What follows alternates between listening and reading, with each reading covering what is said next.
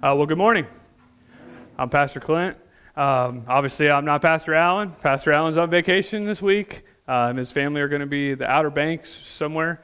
And so pray for them, that they have a good trip. It's a well-needed vacation for them, and that they can kind of get rejuvenated, come back, and pour more into us as a church. And so I'm filling in this week, and we're still in our Follow series. Most of you guys, it seems like you guys have been coming for that, so that's good. Hopefully, how many of you guys have enjoyed that? I can't really see it because of lights, but I believe you. So that's something I'm not used to yet, and so it might throw me off, but I don't think so. Okay, here we go. So we're 5 weeks in to the Follow series. Doesn't seem like it's kind of flown by, I think, but we're 5 weeks into it, and we've been looking at what it means to be a Jesus follower.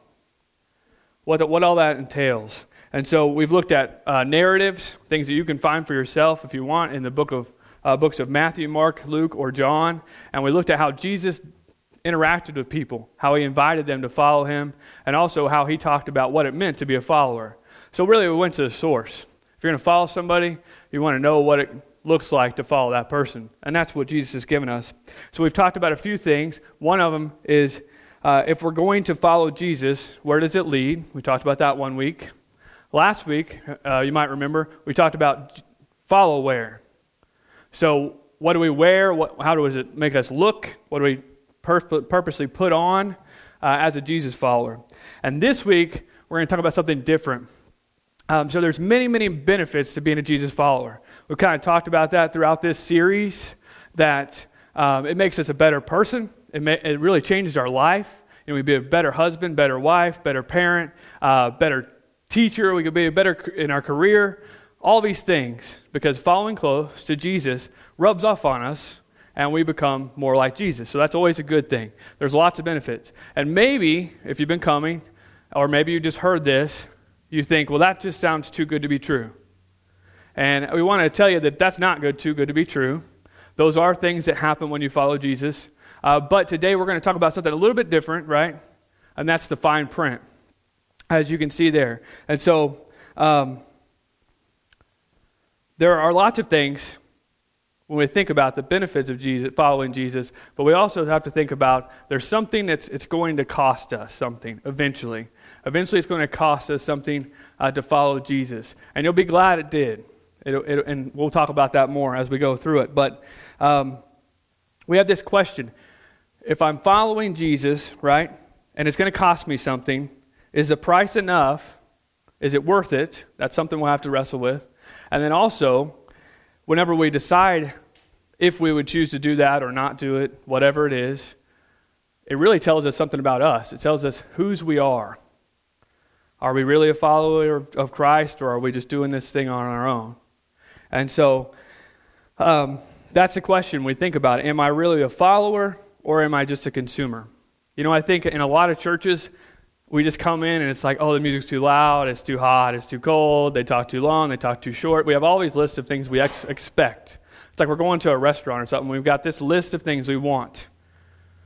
That's consumerism, right? And I think it affects all of us differently, but I see that in churches. I see it everywhere that I go in the Christian faith, and we're not called to do that. We're not called to be consumers. We're called to be followers.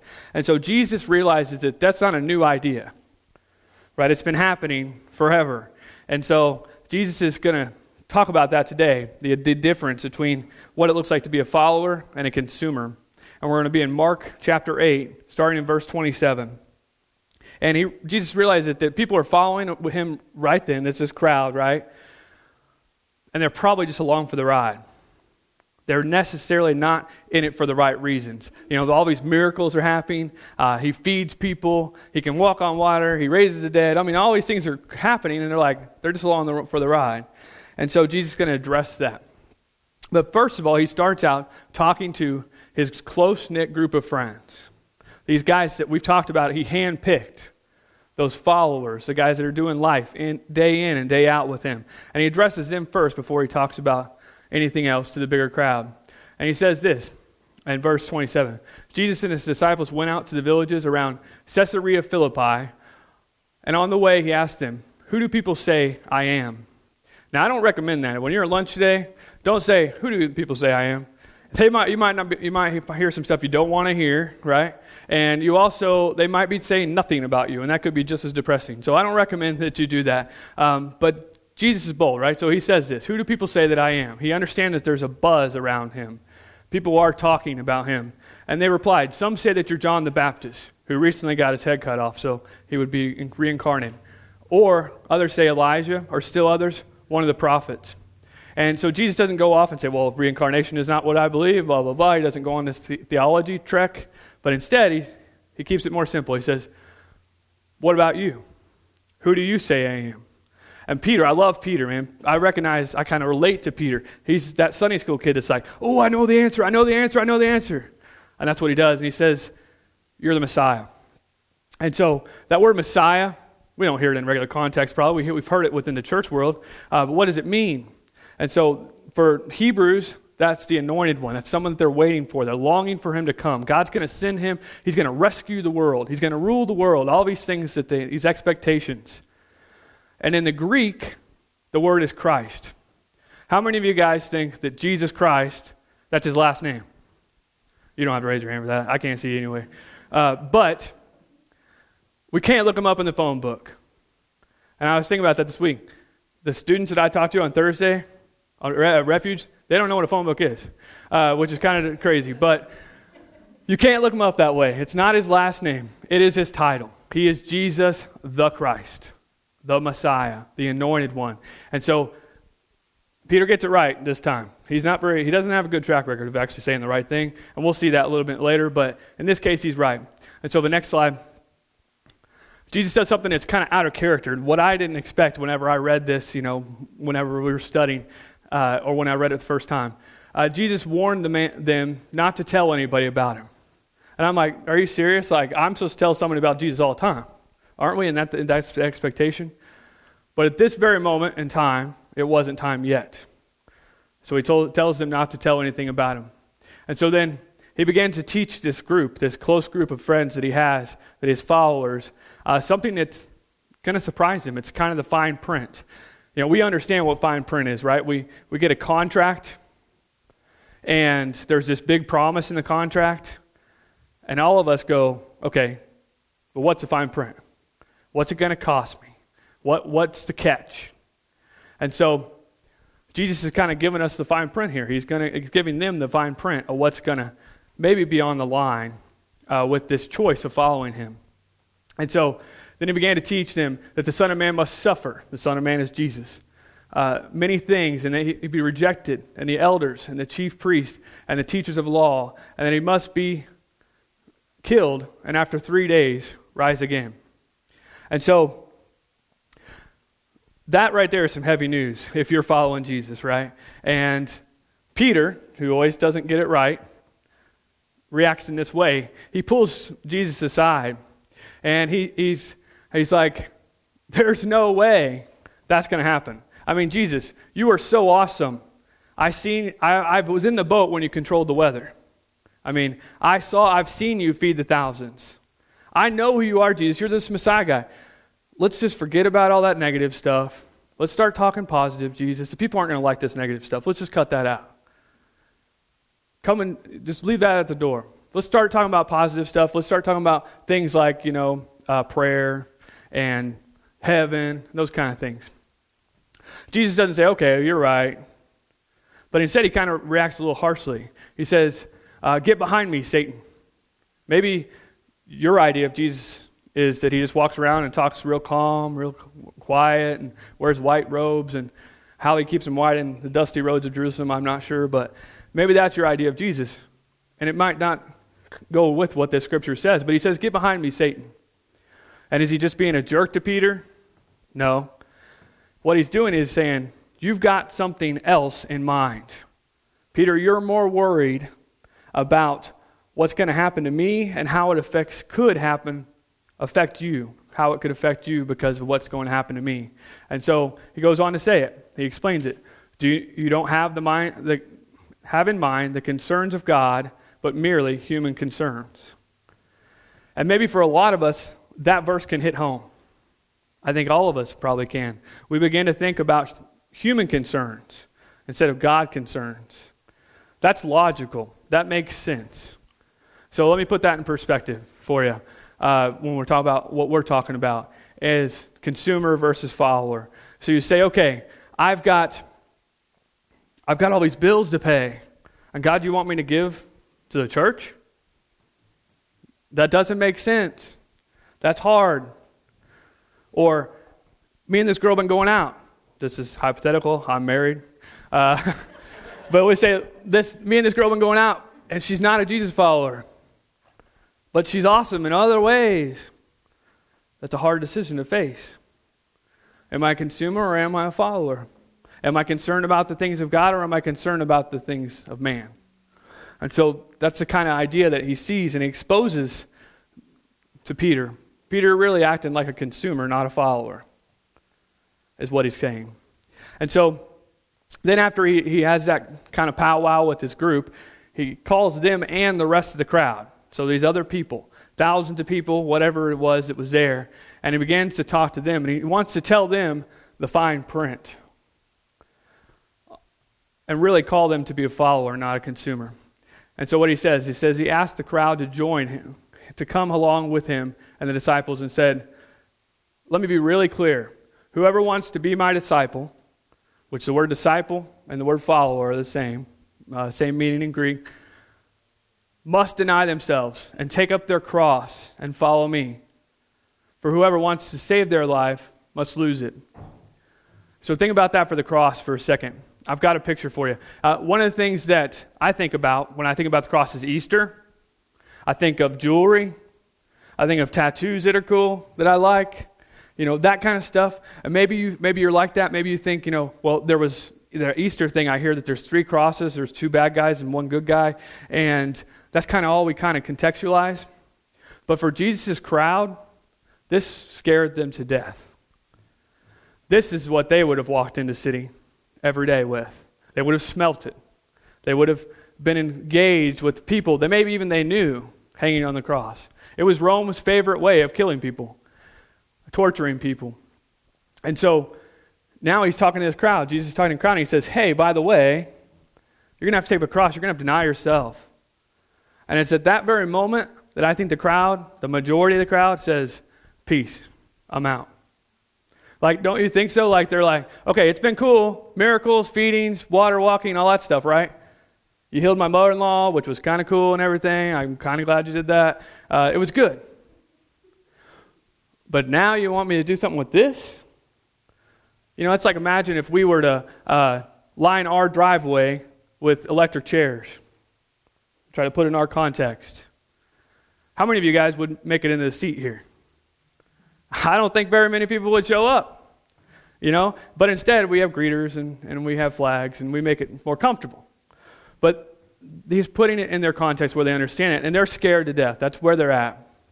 They don't know if this is going to be worth it or not, and they're about to check out. So Jesus begins to explain it to them a little more, maybe in a way that they can understand it, that it might be worth it. The cost might not be so much. And that's what he talks about. He says, whoever wants to save their life. Now, Jesus is a great teacher, right? He is finding common ground.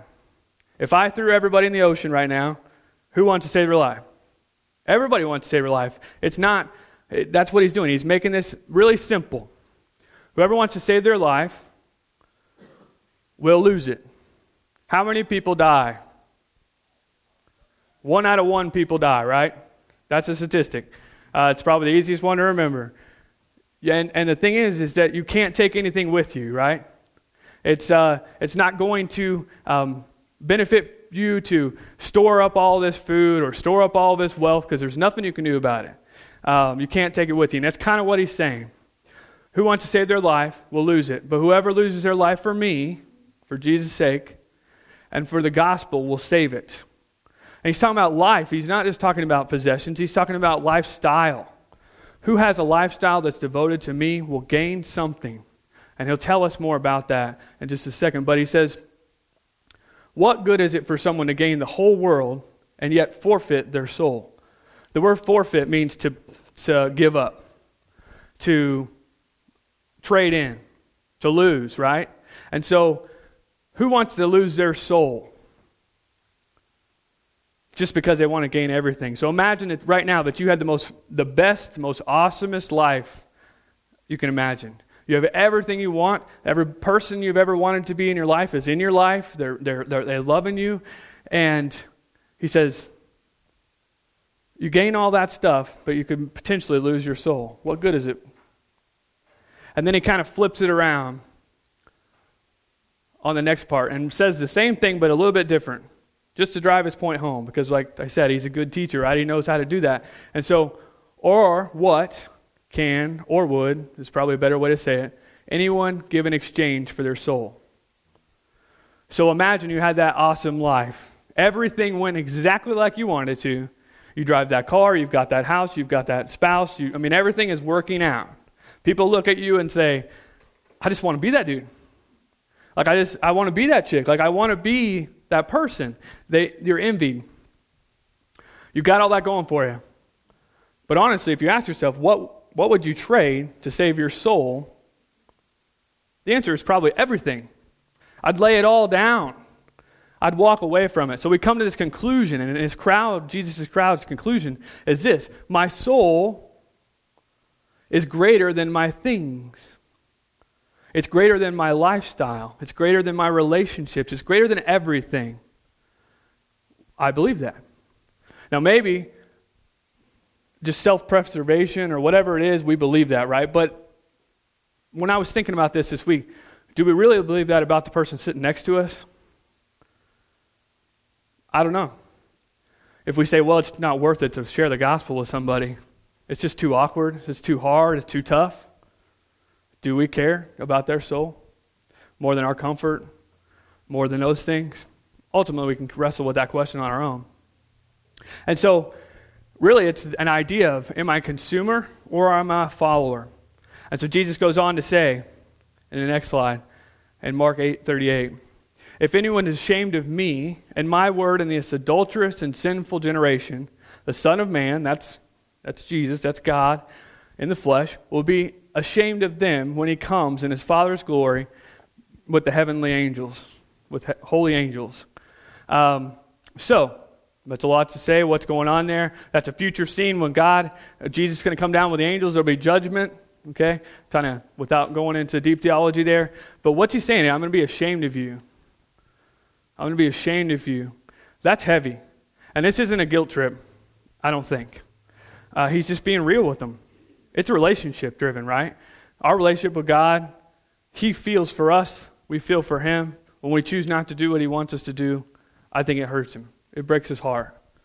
And so there's repercussions for that. There's consequences. And really, that happens not too long after that. Let's fast forward to Jerusalem, and you've got one guy, the guy who gets it right some of the time, the guy who doesn't get it right most of the time, and that's Peter. We already mentioned him. Jesus is going to tell Peter, hey, you're going to deny me before this is all over with. You're going to say, no, I'm not one of those guys. I was just along for the ride. I was just there because of the miracles. I don't even know that Jesus guy. And so Jesus' reaction to Peter would be, okay, man, you're out. You're not a follower anymore. No, it's not that.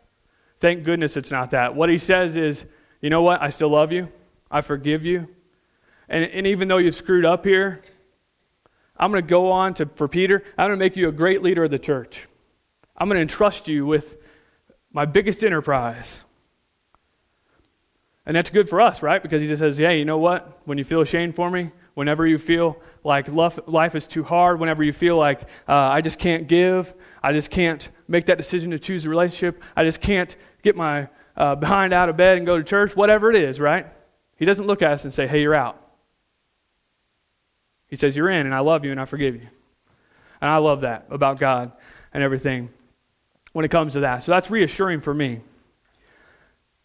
I want to say that at some point in the journey, following Jesus will cost you something. No matter where you live, no matter what you're doing, if you say, yes, Lord, I'm going to follow you, it's going to cost you something. Maybe it's a job. Maybe it's an opportunity. Maybe it's your Sunday morning. You guys already denied yourself and you came for that. Maybe it's one of those things. It could be big, could be small, but eventually it's going to cost you something. And Jesus wants his folks to know that. He wants us to know that for sure. And here's the fine print, okay? This is the most important thing. If you don't take anything else away today, this is it. This is our sticky statement. And this is the longest sticky statement I've ever had, by the way. We always try to have one of those. This is a long one. Salvation is free. It costs us nothing. Let me say that again. Salvation is free. It costs us nothing. As a matter of fact, it costs God everything. He already paid the price, right? He sent his son to die for us because of our sins, and he paid it. So we can't earn our way to salvation. I'm not going to be a good enough person. It's impossible. But Jesus stepped across the cosmos, put on a dirt suit, lived a life, and died for us. So salvation is free. It costs us nothing. But following Christ will eventually cost us something. It will. And if we're a consumer, maybe we're saved, but we're a consumer Christian. We just go through the motions. It doesn't seem to cost that much. It really doesn't seem to bother us or get in the way of our life. We still choose the way we want to live. When I was thinking about that maybe, like I was thinking about some missionary friends of mine, they choose to make hard decisions. Sometimes we don't just make decisions based on ourselves, right? We make decisions based on our family, on our friends. How's it going to affect my family to go into ministry or whatever it is, right? How's it going to affect my family if I choose to tithe, or if I choose to serve, if I choose to show up on Sunday mornings, if I choose not to, whatever it is, right? Friends of mine that are missionaries, they had kids, but they said, okay, we're going to move to Argentina. God's called me to do it, and we're doing it.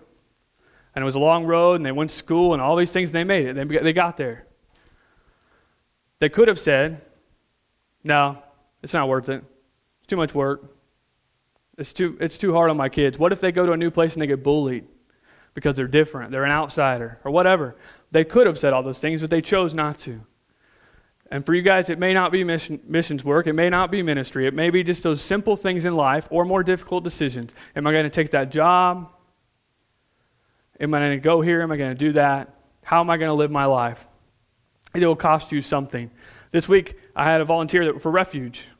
And she was telling me a story about how she was going to come to Refuge. And she said, hey, I've been invited to go to this electric dance thing. I don't know. Some sort of exercise thing, I think. But I'm choosing to come to Refuge. And I was like, man, can I use that in my sermon? And I got her permission and everything. And so that stood out to me. That is I really want to do this, but I'm choosing to do that kind of moment in life. And the good news is that you'll probably not have to die for your faith. We don't have electric chairs out there. We don't have crosses that we have to bear in that way. Unless you go serve somewhere in the world where that happens, or unless this country changes its mind about what Christians are and who they think they are and what they're going to do about it, we probably won't ever have to die for our faith. But we will be called to die to something. And maybe that something, when it comes, it's going to be really hard. It could be your dream. It could be part of your dream. It could be the best career you've ever thought. Whatever it is, we choose to do it in faith. The main thing, the biggest decision we can ever make is in faith. And that is that we choose to follow Jesus and start a relationship with him. And at that moment, it's not about me. It's about him. It's whenever I realize that he loves me enough that he died for me. And then I just want to love him back. I don't have all the answers. I don't know everything. But at that moment in time, when a person chooses to follow Christ for the first time, they don't need all the answers. They don't need to know everything. They just need to accept him and follow him. And so today, our takeaway again, I'll say it again as we close here. If the band would come up. Salvation is free. It costs you nothing. Following Jesus will eventually cost you something. And so, if I'll have everybody bow their heads and close their eyes as we close today. Maybe you're here and you've been coming to this church for a little bit, or maybe you've never came before. I think I didn't see very many new faces, but you've been hearing this follow series, and you're like, you know what, following Jesus sounds good, and now I understand the cost, and I'm ready to step across that line. Maybe for the first time, you heard that God loves you enough that he died for you, and that despite our sins, despite the things that we do wrong, he can forgive us, and he can change our life.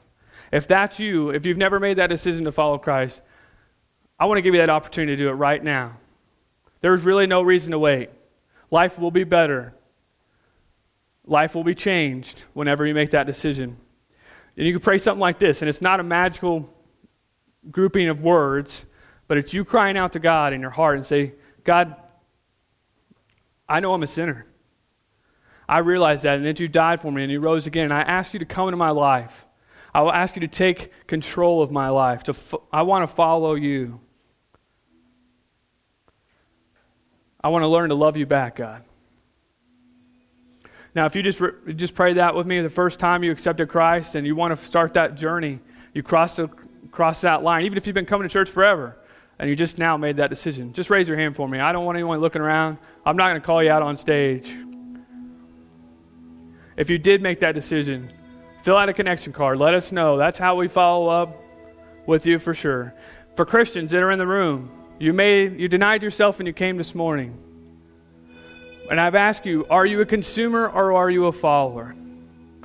I don't know if that's a blanket statement, but for you, I want you to think right now and just pray. God, say, I want to be a follower.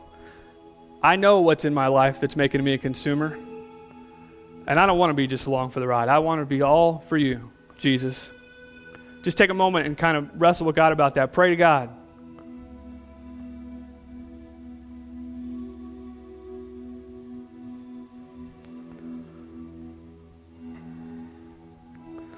God, thank you for this opportunity to come together, Lord. Your word is so awesome. It refreshes us, it challenges us, and it changes us, God. And I pray that you'll work through the message today and help us not to be just consumers, but be followers. And for those that have made decisions or are thinking about making decisions, I pray that they just make that decision now. God, thank you for this time. Thank you for how you're using Sister Valley Church. Thank you for this series and how we can learn to follow you, Lord. Be with us throughout a week, God. In Jesus' name, amen.